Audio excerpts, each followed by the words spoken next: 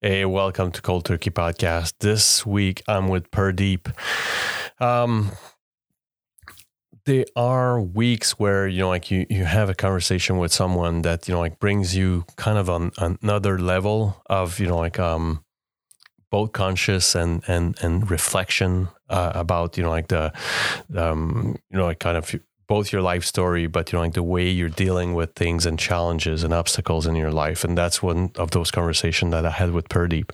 Not only is his story quite inspirational, but on top of that, he decided to take all of that life experience and concentrate it and make this almost like a weapon or some tool of his toolkit to help the others. And it's a great story, and it's a great human being that I met in Pardeep. And I don't want to waste much of your time because I want you to listen to what Pardeep has to say. And so without further ado, here's Pardeep. Enjoy.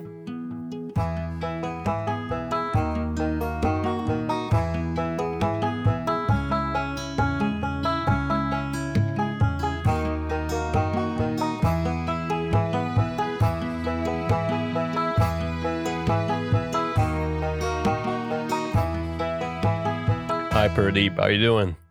Hey, Alex. I love the intro music, man. That's awesome. Thank you. It was, as the logo creation was, it was kind of almost a flash, I reached out to Fiverr. I don't know if you know Fiverr. Yep. So, all kinds of freelance people around the world. And I found that guy, it's funny because I reached out to him a few months ago during the holidays and asked him, would you add like orchestral music around it and just like make it even more grandiose? And he was like, "Oh, hold my beer, I got it." And so came back and for a few bucks, made something that I haven't released yet. I'm just keeping it for either like my second year anniversary or whatever. But the initial conversation I had with him was pretty much, here's my project, here's what my podcast is going to be about. I'm thinking about like really smooth and he's like, again, hold my drink, got it. And came back with his like the first draft was it. I was like, wow, I mean, don't touch anything. It's perfect. He's like, okay, yeah, I'm just going to tweak a few things in there and I'm going to add the violin and okay. And that was it, so yeah, quite interesting. Same for the logo. I've told the guy he's like, yeah, what about like if it looked like a park bench where you would sit with a buddy and have those conversations? I was like, yeah, sounds great. And he came back and again, like his first draft was like, you got it, and it was weird situation where it was like, wow, have you read my thoughts or something? It was really bizarre. Anyhow, thank you. You're welcome. It's pretty awesome. They have some pretty talented people on Fiverr. So, I mean, it blown away by, the quality and you need to find the right people, but sometimes you feel like the right people finds you and it's just, there's a connection there and it's almost magic, it's crazy. These people are crazy talented. I start all of my podcasts for the last year, almost day to day, with the same question, which is kind of a twofold question. First being, in which region are you located? And the second is, how has been the pandemic for you? I know that there are a lot of, people are thinking a lot about the fact that, mental health is, quite affected by the confinement, the isolation, people really being alone and, in terms of, for example, drugs abuse and alcohol abuse, I'm hearing a lot of relapses, overdoses, even suicidal thoughts, so I'd like to hear, based on where you are right now, how has it been for you? And, what kind of perception you got from, the outside world of the region you're in? Yeah, sure. Actually, I'm not too far from you. I'm in Hamilton, Ontario, and it's been interesting. I think for For us, I think I'm getting to the end of this end of the line when it comes to the social isolation, because I think we've had enough of it as a society. I know our kids were struggling to, I just noticed their behavior over the Christmas break, because it was extended over a couple of months, that their behavior was actually changing significantly. And then when they went back to school, within a week, we just saw them get back to normal. So that was kind of nice. So for me personally, I can say it's been okay, because I'm fairly resilient, because this is a work that I do, right? I work with men specifically. I coach them on how to be resilient, but I'm tired of it because I don't get to see my family as much. Most of my family is actually in British Columbia. And my brother had a young son, for example, and his son is 6 months old. And I saw him right at the beginning, but they were planning on coming out here in March, but because of the pandemic, they're not coming out right now. So I wish I could see family more. I think that's the big challenge. And what you talked about is absolutely correct, because we're just looking at the numbers. I don't have the exact numbers right now, but we know that especially in the US and even in Canada, that the number of people with depression, anxiety is definitely increasing. Suicide has gone up significantly. It's impacting society. For me, I like I said before, the beginning of 2020 and even towards the end was probably not too bad for us, because we spent more time together as a family. We really came together and spent as much time as we could going out, doing things within reason. Obviously, I mean, to the parks, bike riding, that kind of stuff, rather than going out to restaurants. We couldn't do any of that kind of stuff. So we spent a lot of our time as a family unit. I have 2 young kids, a 7-year-old and a 5-year-old, and my wife. So we came together closer from that perspective. But I know now, I think people are tired of it. I'm kind of tired of it. It'd be nice to go out and actually hang out with people, hang out with friends. Yeah. Toronto just opened up this week, or I believe it's opening up. Oh, maybe it was this week. I think they just opened up on March 8th. So it'll be interesting to see what happens now. And you're right. Like it is. My wife and I talk about this all the time. Like it is almost like a marathon. Like an obstacle race marathon. Where you have to talk so much more, like not only is, like our professional life has not stopped, but there was all kinds of obstacle thrown away, like daycare center closing and so on and so forth. And still this weekend, like we had a long conversation around that, like we had for some time, we had like a nanny that, like we could rely on. This weekend we tried to, because it was our March break for school. And so we took a few days because she was off, like she works in schools. And so we took a few days off, like from Wednesday to Saturday, to like rent somewhere and, go there and, and kind of, like pay her to have more intimacy, my wife and I, like just a bit. Yeah. And then realize like midway that, I guess for many reasons, but like one of them being that like she got close to us and became more of a friend and a quote unquote employee kind of. Yeah. And all of a sudden, like we realized that, oh my God, okay, she's not doing her job at all. I got my son like running after me, and like I gotta, like I can't rely on her for anything, and like and we freaked out. Like it was so. The only occasion that, like we actually, like spend way too much money for, like something that we thought would be like a break of, like the routine, ended up being even worse than routine. Like it was just like, because it was, our expectations were so high around it. And so on Sunday we woke up almost like too tired, and I looked at my wife like, God damn it, like it's tough, like it's tough, like we need to, if you don't communicate, either to friends or even to your close ones, like it's going to be a much rougher times if you keep it inside, like, so yeah, I mean, like you said, you're tired. We're definitely all tired of those crazy times. It's nuts. Yeah, I think everybody's hoping for that vaccine to be distributed soon, so we'll see what happens. Yeah.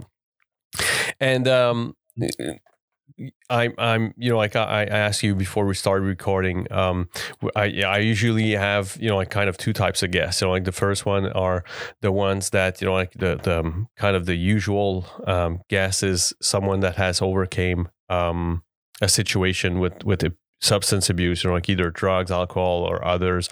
In your case, Pradeep, you actually are helping people that have, challenges or have been gone through, like those situations. I'm gonna anyhow rewind the life story tape of your life, Pradeep.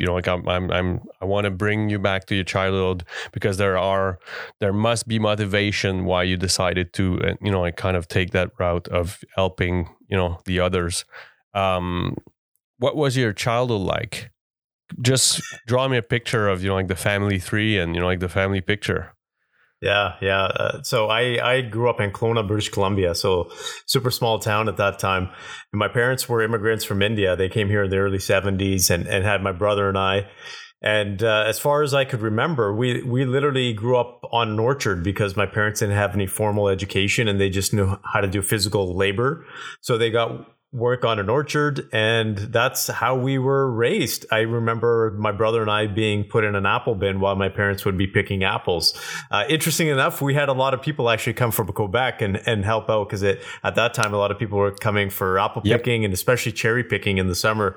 They would save up and then they would go traveling, typically in Europe or in Asia somewhere. Yep. So our we always had interesting summers, but that's how I grew up. It was a very mindful environment. I absolutely loved it. I loved growing up on the orchard. It was hard work. It was tough. It wasn't easy. We spent weekends there. We spent our summers there. So my parents taught us work ethic. I was working informally since I was a little kid, but my first formal job was at 9 years old on an orchard. And then I eventually got in and I started managing parts of the orchard that we worked on. And then my parents eventually bought their own orchard. But that was kind of my upbringing, was really a lot to do with physical work and being on the orchard. Very mindful though. My parents were awesome. They were great parents from that perspective, because they had high expectations of us, because they were working their butts off to give a life for my brother and I, because they came from poverty. They literally had next to nothing, and they came here. My dad actually came here with $11. And so their whole mission was to give my brother and I a life, and told us to go into academics. And that's what my brother and I did, especially me. I really doubled down on academics, got into the corporate world. But during my younger years, I think you asked what drives me. I think, a big part of me believes that our paths are chosen for a specific reason. My dad was a great guy. He taught me a lot when it comes to being a man and how to be responsible and work ethic. And but he also struggled from alcoholism. His uncle, so my grandfather, was in the military in India for decades. And he spent 2 months out of the year with his family. The rest 10 months out of the year was away from his family. And he basically gave his younger brother, you can say, responsibility to take care of his kids. But unfortunately, his younger brother, so my dad's uncle, was an alcoholic himself. And so my dad started drinking with my uncle at a young age, at about 15. And he never really shook that throughout his life. My dad was a great guy, but he would drink a lot, especially on the weekends. And that posed a big challenge, because he was a big guy, physically big guy. And there's obviously some challenges in his life that caused him to have anger and have sadness and these built up emotions. So when he would drink too much, he would just be a completely different guy. Like, he would go from being the dad that, I had no issue. Like, it was like our family's totally protected, nothing could hurt us, to, oh my God, what's going on with dad? Like, he's freaking out. He's, yelling, he's screaming, he's being emotional. Like, he's just losing his end, like his top. And I was the only person in the household that could calm him down at that time. And I was a young kid. I was probably 7 or 8 years old when I started to see his behavior, because at that time I was old enough to understand. And I would calm him down, and I would actually sleep with him, because he would just have these hysteric fits, and sleeping with my dad would calm him down. Like, he just felt some level of peace. I don't know if it was a challenge because he felt maybe abandoned by his father when he was younger, or whatever it was, but he just... I knew he loved my brother and I, he would do anything for us. And so it was this challenging upbringing from that perspective, because I loved him. He did everything for us. But then on the other side, kind of had this love-hate relationship where it was like, I just couldn't understand why he would become this other man. So eventually my dad had diabetes as well. So his alcohol, really escalated his diabetes quite a bit. There was a point in time in his life where he almost lost his ability to walk, because the nerve damage in his feet. But the doctor said it's not reversible. But somehow my dad actually, it was kind of like a miracle. He was fine. He never got into the stage of being in a wheelchair, but he was fairly close, probably a couple of minutes away. But he was fine again. And the doctor said, I've never seen this happen before, because typically those nerves don't grow back or they don't heal. And so he went for a long time. He had a mini heart attack and a minor heart attack, I should say. Had a stent put in, and he was fine. And then, my dad's goal eventually, because all he did was work hard. They bought their own orchard.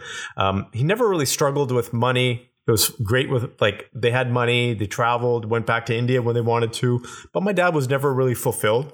There's something in his life that just caused him, he was restless. Let's just put it that way a lot of times. And I think the alcohol calmed him down and put him in ease. But what eventually happened was he had this goal of hitting 65, and that was going to be his time when he wasn't going to retire. He was just going to step back and do less work, for example. And relax for once. And exactly. And typically 65, right? That's the pension age. And that was his milestone to say, I came to Canada with next to nothing, and now I've made it. Right. I've made it. I raised, 2 successful kids. I have a happy family.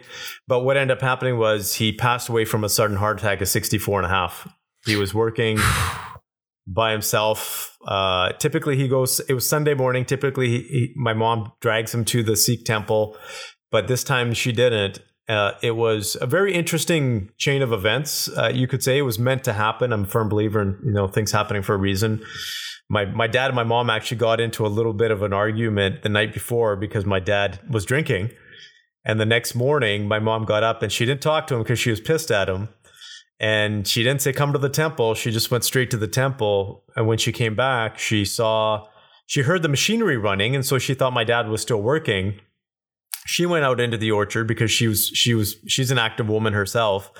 And she started working a little bit. And after an hour, she realized, my dad hasn't eaten lunch, and that's not like my dad. So she went to look for him. As she turned around, about 20 feet away from her, my dad was laying there.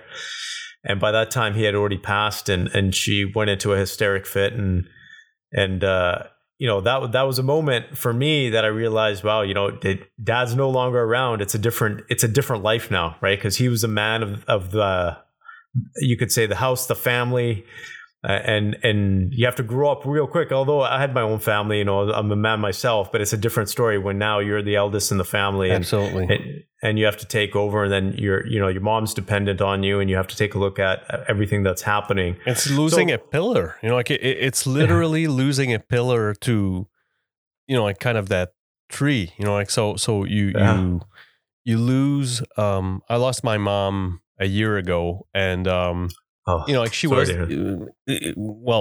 same for you, pretty, and thank you. But, she was the one calling me almost every day, kind of giving me like the family update, and, wanted to, and while at sometimes you're like, oh, I'm not mom again, come on, I kind of miss those calls right now, and my father is kind of more like me, not an introvert, but not much to say, and so I'm the one that I kind of have to even not realize, but remind myself to reach out, and so I gave myself like a responsibility to visit him every Saturday morning with my son, and that's how we keep, because I know that he's not that type, and so probably as for losing your dad first, it's kind of a different situation, but similar in the way that you're losing a pillar of your own genetic tree. So it's in some ways it's a tragic situation, even more so when they pass. at such a young age, like we're not, like in 2021, we're not using hearing people passing at 60 something. My mom was, 60 something too, like, so it's young. It's quite young. Yeah. Yeah, it is. And it doesn't matter how old you get, your parents are still your parents, right? Yep. There's still that level of comfort. Absolutely. And you're right. Like my mom was on speed dial for whatever rant I had, just you wouldn't believe, and so, yeah, I mean, like, and it's just those habits that, you almost took for granted. And like I said, like there were moments where I was like, it's not the right time, Mom, like I'm working or whatever. There's many days that, I just like, oh yeah, like she's not going to call because, like she's actually not here anymore. Like it's kind of a weird kind of thought, it's like, well, my mom hasn't called. Well, she can't. And so, how frequent were those, like you talked about, like your dad's habits, but how frequent were these kind of fits and moments where, like you had to get involved in calming him down and all that? Was that frequent, or it was more on like rare occasions where would happen? No, it was actually fairly frequent, and I think it just depended on what would be happening in his life. It would be, typically I would hope that it didn't happen that often, but it was at least once a week, because he tried to keep the drinking down to 1 day a week, and it was typically a Friday or a Saturday, but sometimes he would do binge drinking for 5 days straight, morning to night. But there was a particular period of time in his life that I feel like he had a lot of built up anger. So there was anger towards his own parents. There was anger towards my mom's side of the family, so his in-laws. And I think there was probably a 10-year stretch where he was almost every weekend he was being that way. And it was freaky because it's like, okay, he wouldn't go to sleep either. And so it'd be like 3:00 in the morning and he'd still be around. We're like, oh my God, like, we'll just go to sleep, right? Yeah. And the moment he would go to sleep would be that calming feeling, like, but then I remember laying next to him, because if I was sleeping next to him, I was just scared to death that if I turned around and he woke up, like I didn't want to wake him up. So I would just like lay there as still as I could and not make a peep. And I just remember that because it was one of those things where I'm just like, okay, I can't wake him up. And then when he got a little bit older, you could say when he got in his 50s, probably he calmed down a little bit. He didn't have those same level of I don't think he had that same level of anger in him. So it was definitely a lot less frequent.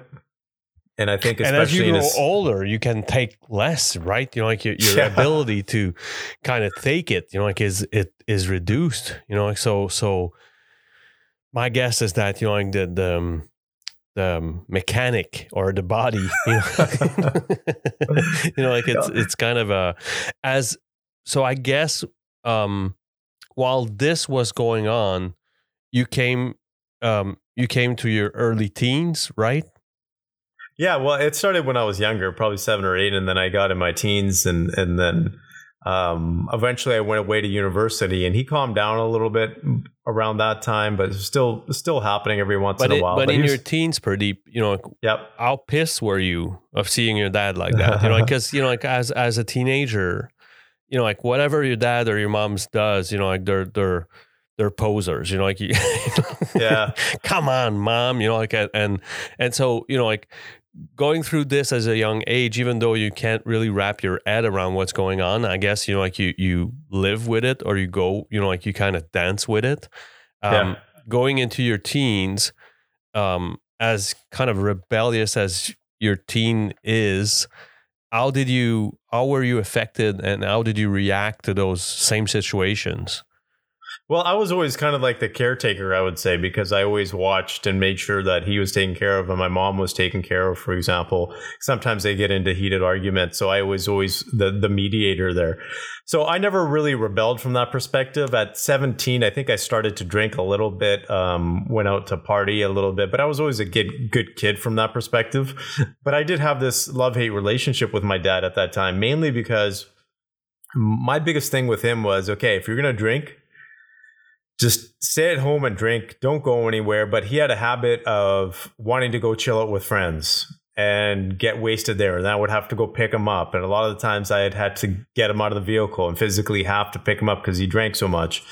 Or if we went to a party, it'd be like, okay, Dad, if you're going to drink, just have a couple of drinks and then we'll leave. But then it'd be like, my dad, from that perspective, I have to say, when he drank and he was in a good mood, he was like the life of the party. My friends loved him. Everybody loved him because he loved to dance and he was an easygoing guy. You could just talk to him about anything. It would just be with something just turned him the wrong way. That would be when he had a challenge. So at parties, we would hope that, okay, he's going to be in a good mood, because if he's in a good mood, he'll have fun. People around him will have fun. But if he gets, someone pisses him off, that's not going to be a good thing. So we would try to get him out of the party as soon as possible. So I spent a lot of weekends taking care of my dad, which I was pissed off about. And walking on thin ice, actually. Sorry? Just walking on thin ice. Oh yeah. Because every time, like on the weekends, I would know Friday or Saturday. And this is where my journey really started when it came to helping men, because I started to study at that time why men do what they do, the male psyche, how men operate in society, operate in relationships, psychology at that time, because there was a point where I got into it so much that I could tell when my dad was going to drink before.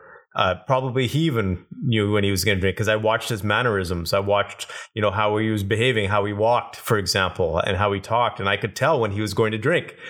And the bigger challenge, too, was because him and my mom, and unfortunately it went that way. My mom felt like she had to help him or control him in some way. So she would be the one that had the handle on the booze, right? She would hide the booze. She would be the one, like he would go to her and say, okay, I'm going to drink tonight. Can you give me the bottle? And I think as a man too, that kind of got him even more angry to feel like he'd have to ask for the booze. And so my mom never understood that. And I tried to talk to her that time and I said, you know what, you said, let him do it, because you holding him back is just going to make it worse, right? That's probably one of the reasons why he's actually drinking that much in the first place. Yep.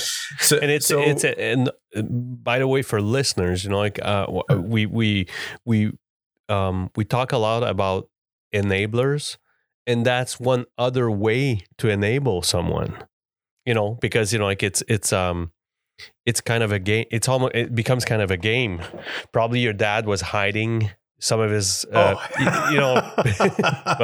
had stashes everywhere. Exactly. So it becomes almost a game where your mom, is not stupid, knows that there are stashes hidden everywhere, and it becomes a game. So that's kind of another aspect that we see people become enablers themselves, where you hold off to, and you make and the enabler becomes, the victim. So people have empathy for the person that, it can't hold, that, have no control over X or Y, their son, their mother, their father use. And so an enabler is not only someone that actually finances the uses of, the people that they enable, but it's sometimes situation that you just described, Pradeep, which is, kind of playing that game of, I'm going to be in control of what your abuse will be. And it's like, it's not going to happen. Okay. And it becomes almost like a reliable way for in that case situation, your mom to, well, I can't control him. Well, it's not about control, it's actually, the best way. And I know that because, my son is actually on relapse right now. And the only way I can help him is to make sure that, he accelerates his way to the bottom of that barrel. There's no other way. And it's unfortunate because, there are a lot of risk taking, in in seeing that fall. But the whatever I use and means to slow him down into that fall, I'm actually not helping him, unfortunately. Like it's sad, but it's pretty much what it is. Like so, and I see a correlation to the situation of your mom. Like where she slowed him down into his fall. Like where like that's like one of the good way to help someone is just to almost push him on the shoulder. Yeah. Which is almost reverse psychology. We're not used to not helping, actually helping more by not helping, which is weird. Yeah, exactly. And there were times that he wanted to, like he tried quitting a number of times, and he just fell back into the same pattern. So that was kind of the journey, because I for me, that was a big reason why I do what I do in terms of helping and working specifically with men, because I see the challenges that a lot of guys are going through, whether it's addiction to alcohol or drugs, or a lot of guys are addicted to other things. A lot of guys are addicted to work, for example, or a lot of guys are addicted to success, and they forget that they have also a family that's dependent on them, and they're not just dependent on them financially, they're dependent on them emotionally as well. So that's the area that I really work with. How did that begin? Like you said, there's a few things that pops in my head right now, but you said that you tried alcohol a bit. Like what was your relation with those substances? Like weed and like the usual suspects, right? Weed, alcohol. What was your relation? Like was there like a lot of resentment or hate around like alcohol, for example, and like you resented it, or? No, you know what I would say at the beginning, yeah. So I started drinking with my friends, as I mentioned, around 17, didn't drink that much. And then probably between 20 to probably for a good 10 years, I would drink going out and partying. So we would drink quite a bit, probably Friday night or Saturday night, sometimes Friday and Saturday night, go out to the bar and just go party just like, with all my friends. So there was a point after 30 that I realized, okay, I probably shouldn't drink this much, and I cut back significantly. But it was also, I had the same tendency as my dad's. If we take a look at it from a genetic aspect too, like I wouldn't have to drink that much, and sometimes I would just black out. Like it would just be, what the heck happened last night? I didn't even drink that much. So alcohol for me doesn't sit well from that perspective. And there were times I'd wake up and I'd be just like, and friends would tell me like, hey, you did this. I'm like, oh crap.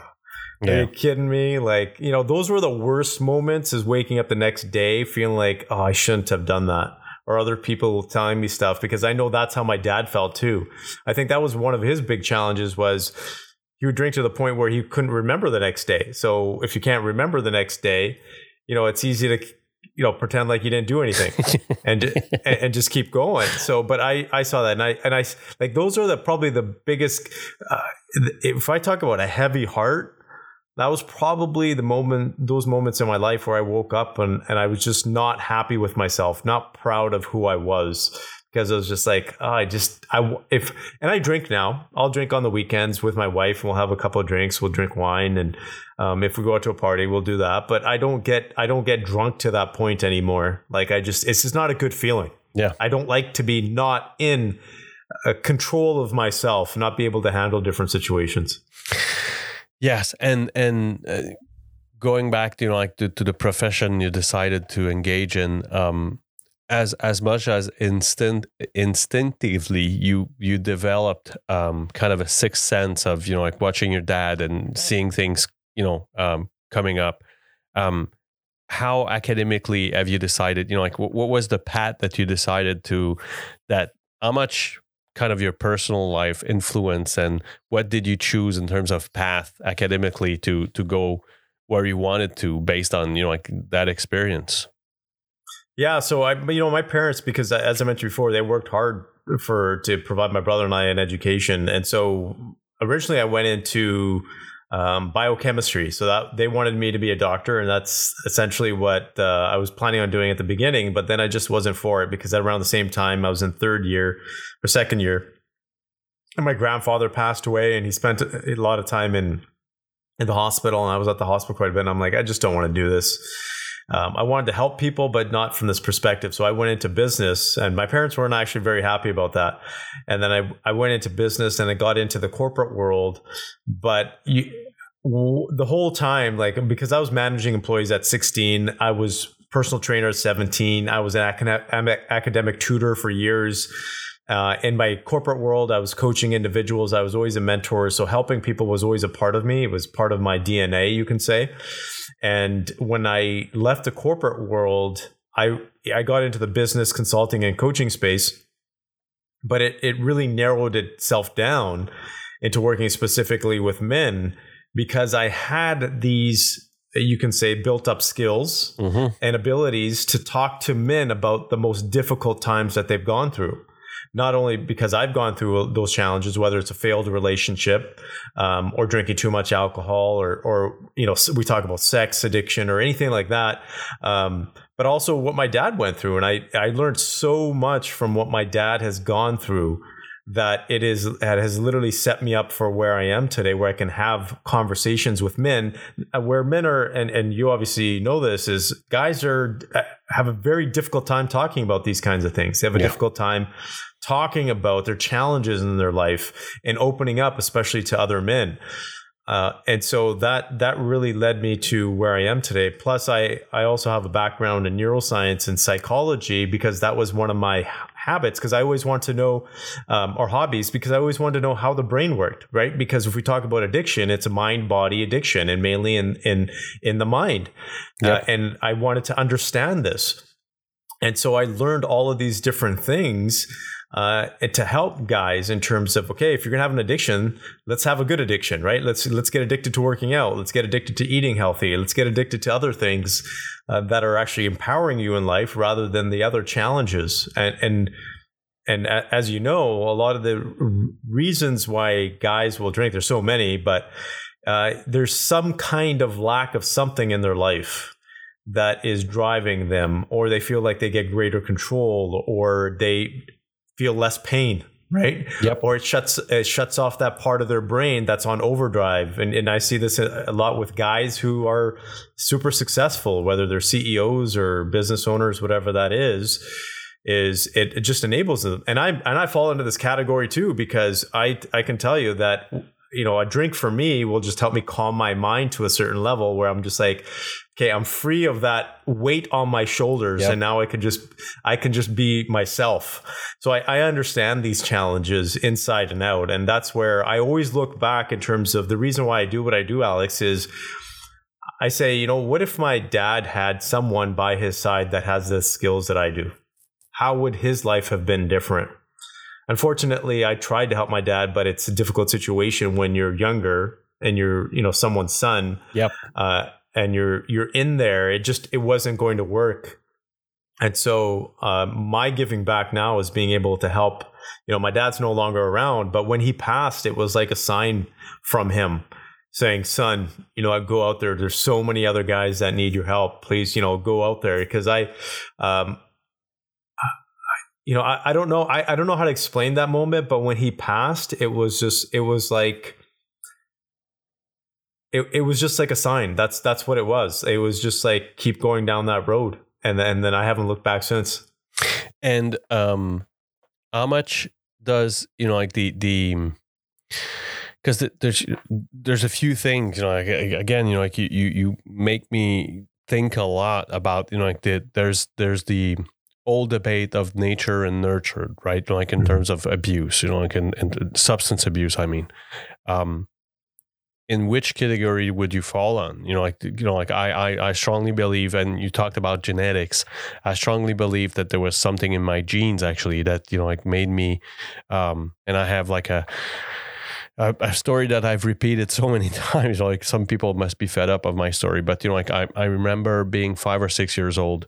My father would, my father was in no way an alcohol addict. My grandfather on my mother's side was.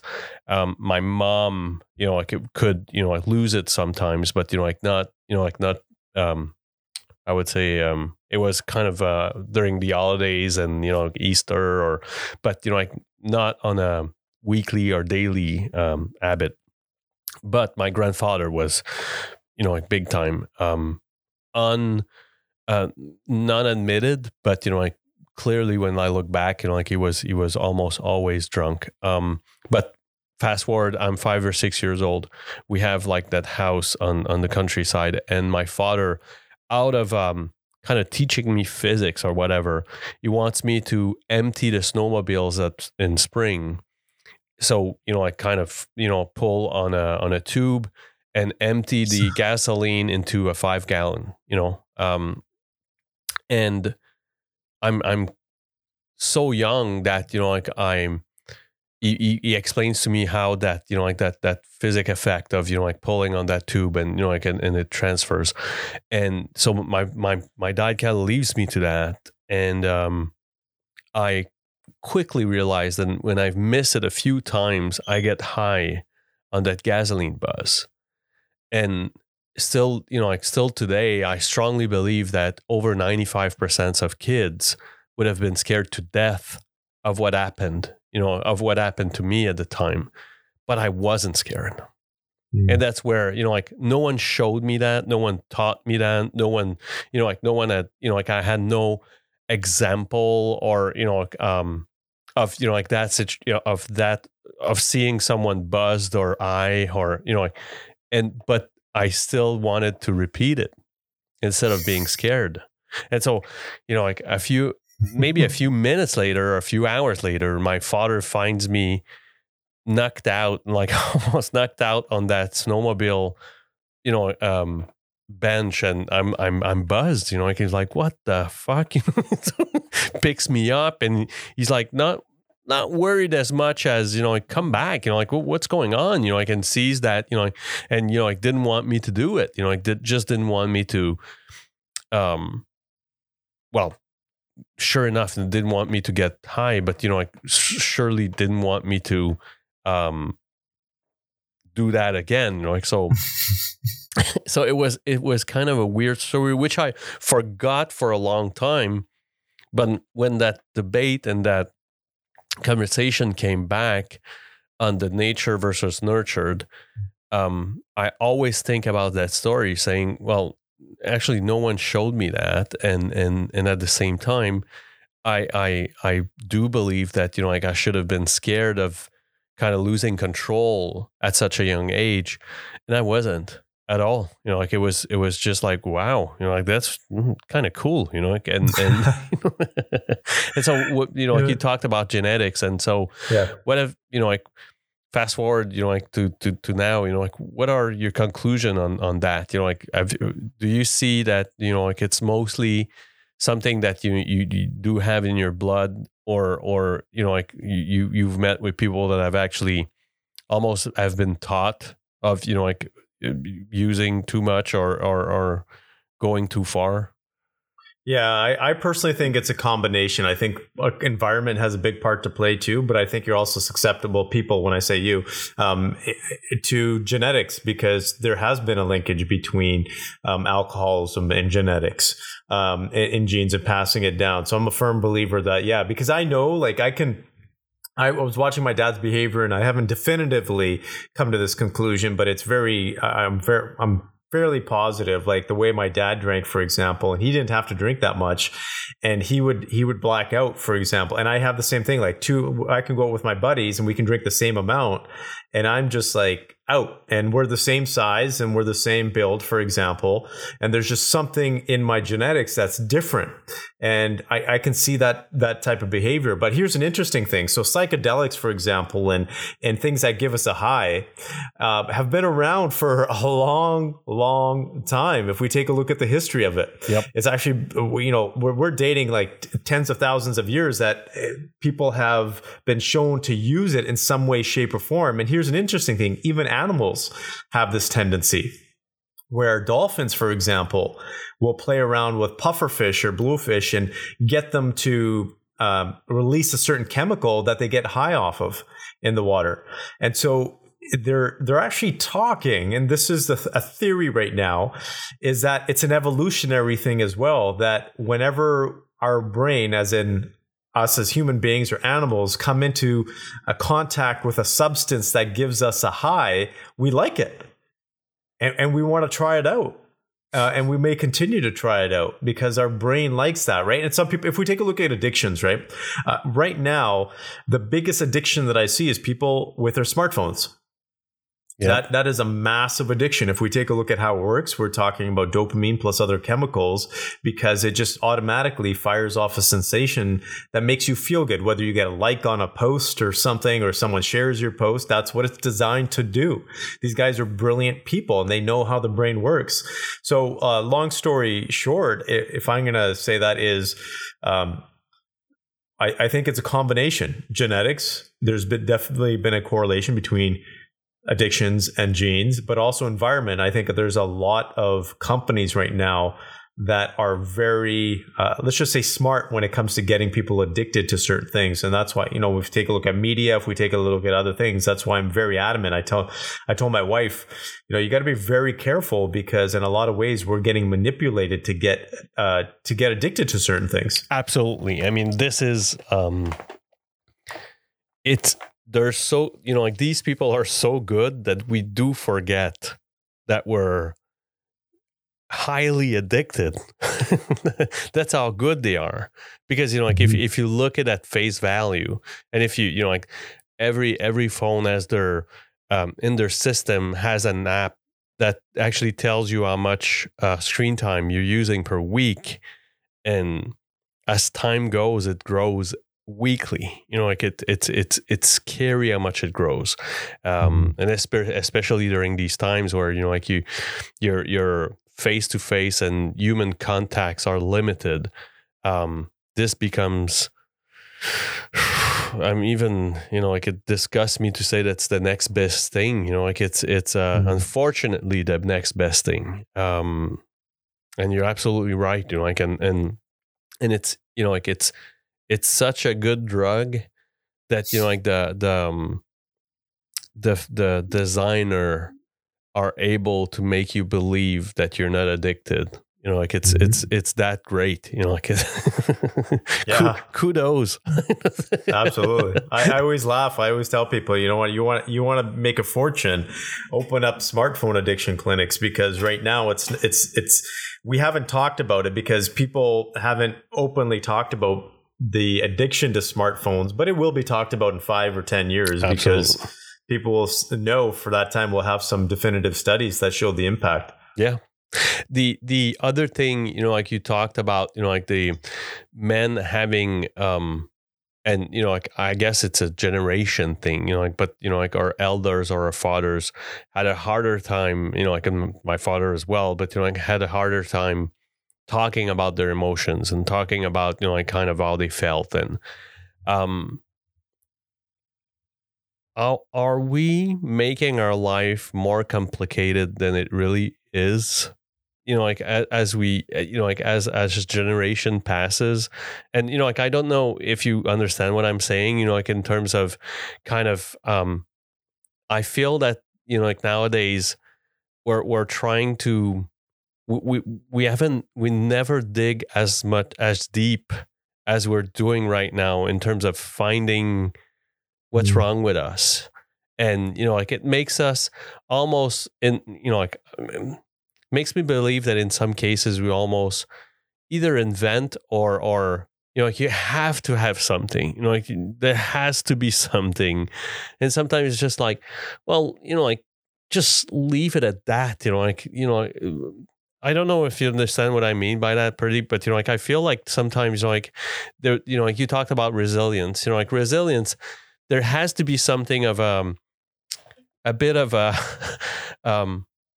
well, fuck it kind of, way of thinking, I need to move on, it's, life is like that, and come on, and I feel like right now, we're talking so much about, how we're feeling that, we kind of stumble and slows, or, we almost slow ourselves down, because, we need to analyze and overanalyze and, kind of talk about it. And so, what are your thoughts about this?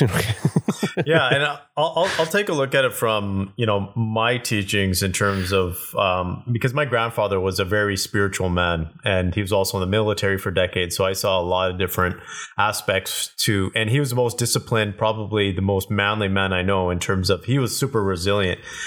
Towards the end of his life, he went through significant pain, but you wouldn't be able to tell by talking to him. And so when we take a look at this, and if we take a look at from a perspective of it, you know, Buddhist philosophers talk about suffering. And this is the biggest thing I can relate it to, because I think this is important. Suffering being a part of life. And I think we all need to realize that suffering happens to every one of us, right? All of us go through challenges. There's no place, and you'll never find a single household that hasn't gone through some kind of challenge, whether it's death or abuse or addiction or whatever it is, right? It's almost impossible. But their definition of suffering, which is really interesting, is resistance to pain. So when we feel this pain and we don't accept it as a part of life, that's when it becomes suffering. When we say, no, this shouldn't happen to me, or I can't believe this is happening to me, right?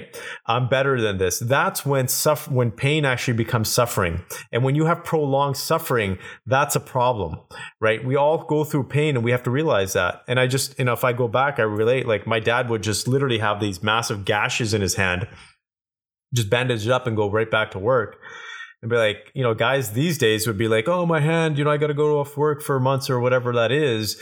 But they learn to just keep moving forward with life, right? And it's not that we shouldn't talk about pain. It's not that we shouldn't admit our pain. We just need to accept it and say that it is part of our life, and continue to move on. So I think what you're talking about, if I understand correctly, is, yeah, sometimes we make little things bigger than what it should be. And we should just realize that we got to move forward. We got to keep going forward. And my grandfather used to say one thing which really stuck with me. He said, the simpler your life, the happier your life will be, right? Simplify it. Simplify it down, because if you make things too complex, you're never going to be able to figure it out. And I didn't realize at that time, I was a teenager, I'm like, what are you talking about? But as I got older, it definitely makes sense, because the more complex we make it, the tougher it gets. And you, I mean, you know, like it's the level of, you know, like the pain threshold of every human being is different, right? You know, like as physically as emotionally, and sometimes you stand or you talk with someone that you realize that, you know, like their most painful experience has been like a bump on your road. You know, like it's just like, is that? You know, like I was talking about, you know, like my son, you know, like relapsing and being active drug addict right now. And sometimes people listen to the story and it's like, wow, that must be, and you're like, well, it is tragic for sure, but I have to move on. You know, like you know, like they're especially when I have a conversation with someone that, you know, like has not stopped drinking, for example, and, you know, it gives you reasons why they haven't stopped drinking. And it's kind of a funny conversation that I have with them. You know, like I'm like, okay, where do you want me to start? You know, like I'm going to give you a few reasons why I would start drinking again today. You know, like my son is 5 years old. He's been diagnosed with autism spectrum at 2. My 2 older kids, you know, like don't talk to me for a year now. My son is, you know, like has relapsed. My brother, sister, and mom had muscular dystrophia, and, you know, like my sister and mom passed a few years back. You know, like, okay, so those are all reasons why I would relapse. Actually, right now, you know, I could just crack open a beer, you know, just at the base face value of it. At the same time, those are the same reason why I don't use. Those are the same reason why I stay sober. Because I want to be a great example of a dad for my son, and for my sons, and want to be a great example for my daughter, even if it goes down to in 10 years from now, where she calls me back and say, well, what the fuck have I done? You know, like not talking to you for no reasons, you know, like whatever were her reasons to stop talking to me. And the same goes for being solid for my dad right now. You know, like it's, you know, like he lost his daughter and lost his wife in very little time, you know, like, and those are the reasons why I stay sober, you know, like, and then it's by stumbling too much across these obstacles in your life that I feel sometimes that people are almost like dragging and lagging and moving on, like, so I absolutely, I'm going to borrow your grandfather's saying, and, because for me, it's, you just put into words something that I've done for the past, I'd say almost 10 to 15 years, because life isn't easy for anyone. But at some point you say, and I guess I went through that when I separated from my ex-wife, because I remember driving back home without my kids home and realizing that, it's funny, like I talk a lot about the bottom of the barrel, but I thought that I could get to the bottom of the barrel of sadness, and being sad and just cry over the fact that, I was missing my kids. And at some point I realized that there were no bottom, and woke up one Saturday morning, and went, I can actually make myself go crazy and completely lose my mind if I think that I'm going to, reach the bottom and pop back up. There's no bottom. I'm just going to fall into that, like bottomless pit and just lose my shit over that situation. And had to pick myself up by myself and just go back up, and find a way to, to move on. And that was probably my biggest life lesson. And, and sometimes, you can't, there are no words, you can't, like a death is something that, you can actually, talk over and, talk your sorrow and, talk, the sadness, and eventually, it's going to become like a nice memory of, what you've gone through with that person. But there are situations where you can't talk them through, you can't really, and you have to just accept and let's go, or else you're going to be stuck there for the rest of your life, and so, they are, right now, I feel that, I attend virtual meetings every week. And, sometimes I feel that, there are people that talk too much about, some of these, painful moments, and I'm like, okay, you're gonna get stuck there forever, because there won't be no good answers, there won't be any great solutions to what you're describing, and you just have to admit it and accept it. It's shitty, it's bad, but let's go. Yeah. And the more I grow, the more impatient I grow actually over that. And so, how as a therapist, do you interact with kind of that new way of, almost overanalyzing those problems? Because, you seem to have simple solutions, from what I hear from you, Pardeep, it's almost too simple for our times right now. Yeah. I guess on that side, I wouldn't. So first of all, I'm not a therapist, so I'm more of a coach. Yeah. The first thing is, it is too simple, because I work with a varied group of guys that are high performers, guys that are starting out, to guys that are super extremely successful. And I do find that when I give them a simple solution, it's almost tough for them to say, okay, I'll do this, because it's almost too simple for them, whether that's in business or in their life. And it's just, we add so much complexity. Sometimes the best route from point A to point B is a straight line. And we just have to get over our challenges to get there. But go back to what you were talking about. There's a number of things that I think when people go through tough situations, we have to understand first is our focus, right? Because our mind, if we take a look at it, the best analogy I can use is like looking through a telescope, right? And that's how your life is. If you're wherever you're putting your focus, just think of it as a telescope. If you're putting it on bad crap, negative stuff, that's where your mind is going to be all the time. Your mind does not look outside of that telescope. It's constantly within that telescope. And so we have to see where we're actually focusing, where our attention is. That's one of the most important things. The second is what we call, what I call contrast, is our mood today is dependent on what we compare ourselves or our thoughts to. So let me give you an example. We were talking about, so someone I was working with today, one of my marketing guys, we were just talking about some guys that have gone through some major challenges in life. And I was actually Googling some guys, and one of the guys that came up was Chris Benoit from WWE. And I forgot about a story. And I just saw it today again. And when I read that, he strangled his wife apparently and suffocated his son. And when I read that, I was just like, my heart just dropped. And I was just like, I don't understand how someone could do that. I don't understand the pain or the suffering that not only like his son and his wife or, the family must have gone through. It was just this moment of like, I would say sorrow. But then I went back and I said, I looked at my kids and it just made me appreciate my kids that much more.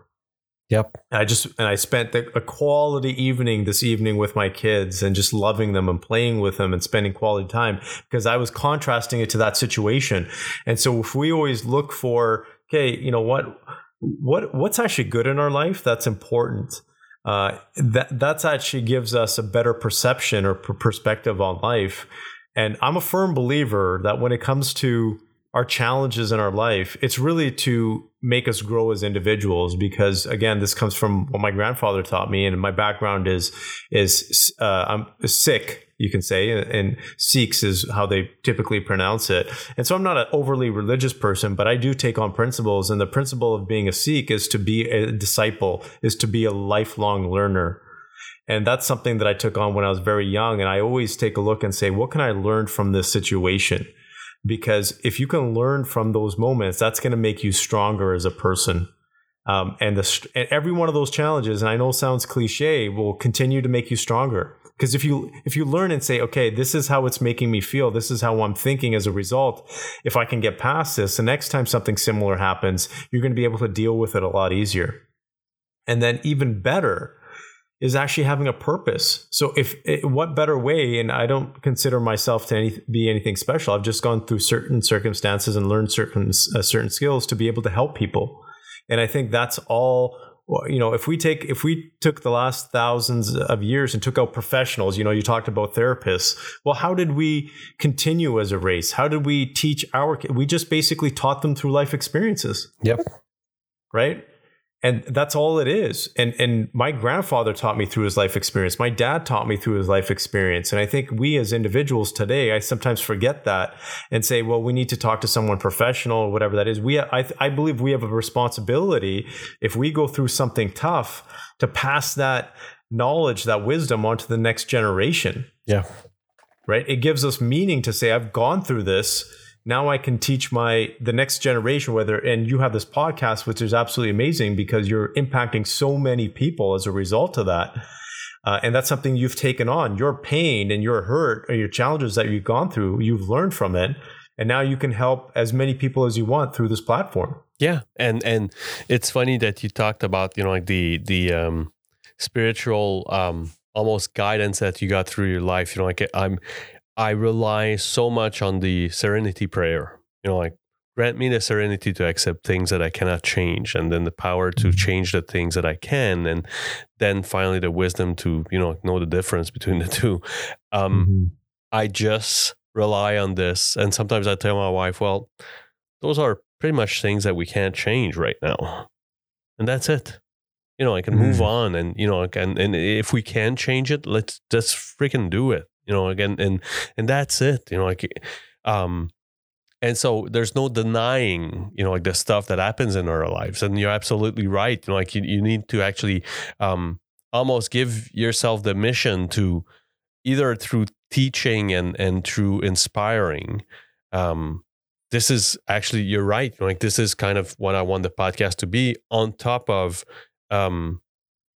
inspiring others that are challenged and that are right now overcoming those challenges, on top of if you're the sister of or the mother of or the son of someone that is struggling, to actually know what what kind of bizarre specimen we are, like, because like it's hard for someone that doesn't have that gene to actually understand that someone could actually eat 5 pounds of candies and get themselves sick. Like even my wife, like 15 years in our relation, still can't understand that. Like she's like, you're not gonna stop eating, right? Like I'm like, well, I'm in that. Seems like, yeah, like it's one of those days, like where like for whatever reasons, like, and it must be either like an emotional bump or whatever in my life, but like and it's in my subconscious for sure.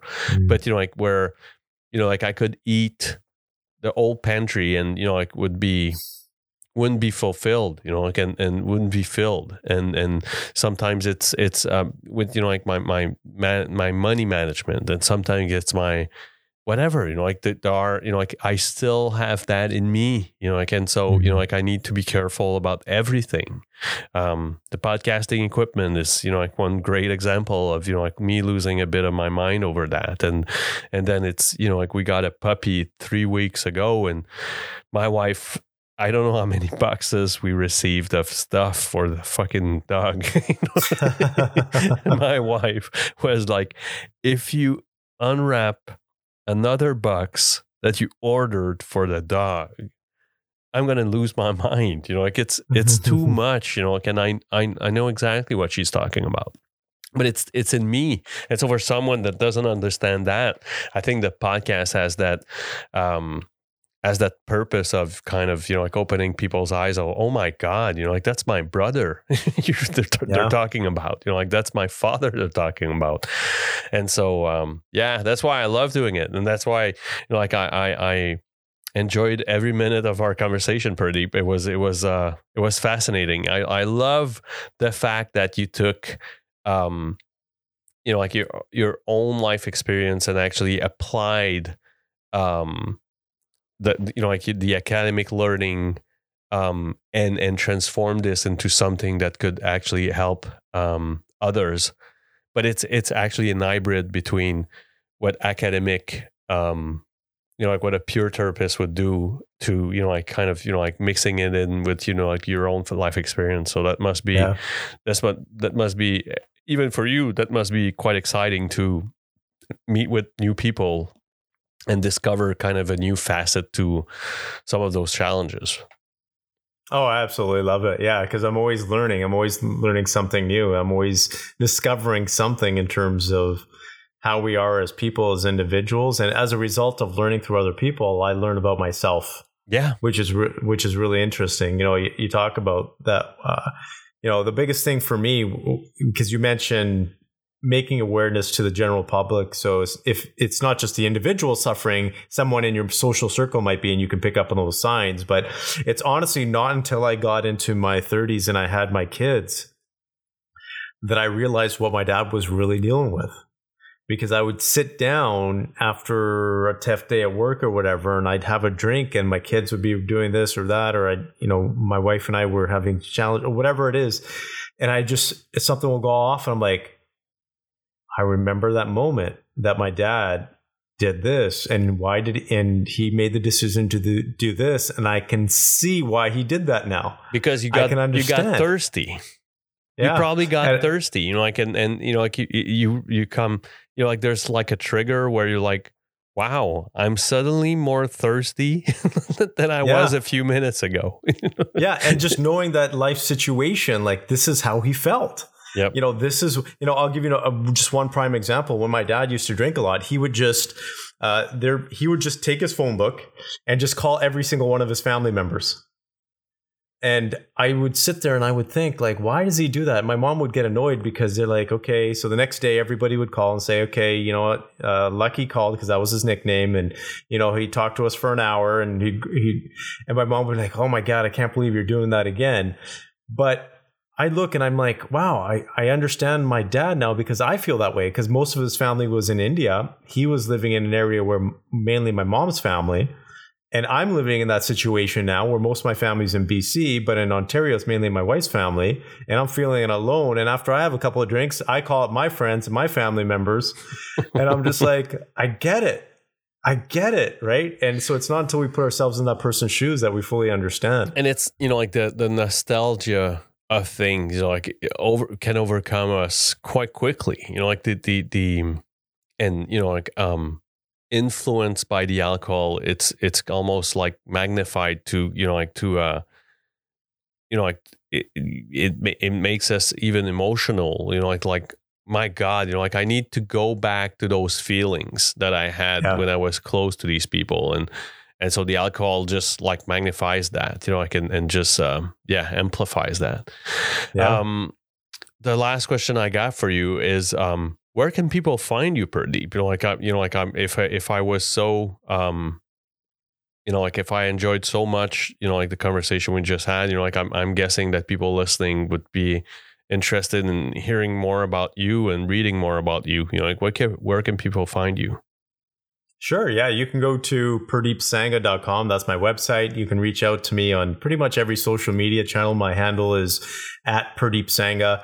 I actually just released a new book. It's called The Complete Man. And if your listeners are interested in getting a copy, you can get a discounted copy at completemanaudio.com. And if you use a promo code VICTORY75, so that's all one word, at completemanaudio.com, you'll get 75% off. Awesome. And so for everyone listening, don't just go running for pen and paper. Everything that Pradeep just mentioned is going to be in the description of the episode, so you can find it there. Pradeep, thanks a lot for your time. It was again, we rescheduled that meeting too many times, and I was sorry about it, and still am. And so by the time that, that we started recording, I forgot, all of what you described, because you sent me kind of a note of, the reason why you wanted to be on, and I forgot about it. But, it's, we shouldn't have rescheduled so many times. It was, all good. But it was a great time spent. I really enjoyed every moment of it. It was a blast having you on, and I wish you the best, buddy. It's a great thing that that I see there. I think it's a great path that you're on. Thank you. And I thoroughly enjoyed this conversation too. It's been awesome. And I actually enjoy, honestly, in all honesty, I love what you're doing with the podcast, because we need more of these open conversations. So thank you for that. Thank you. Take care. Take care.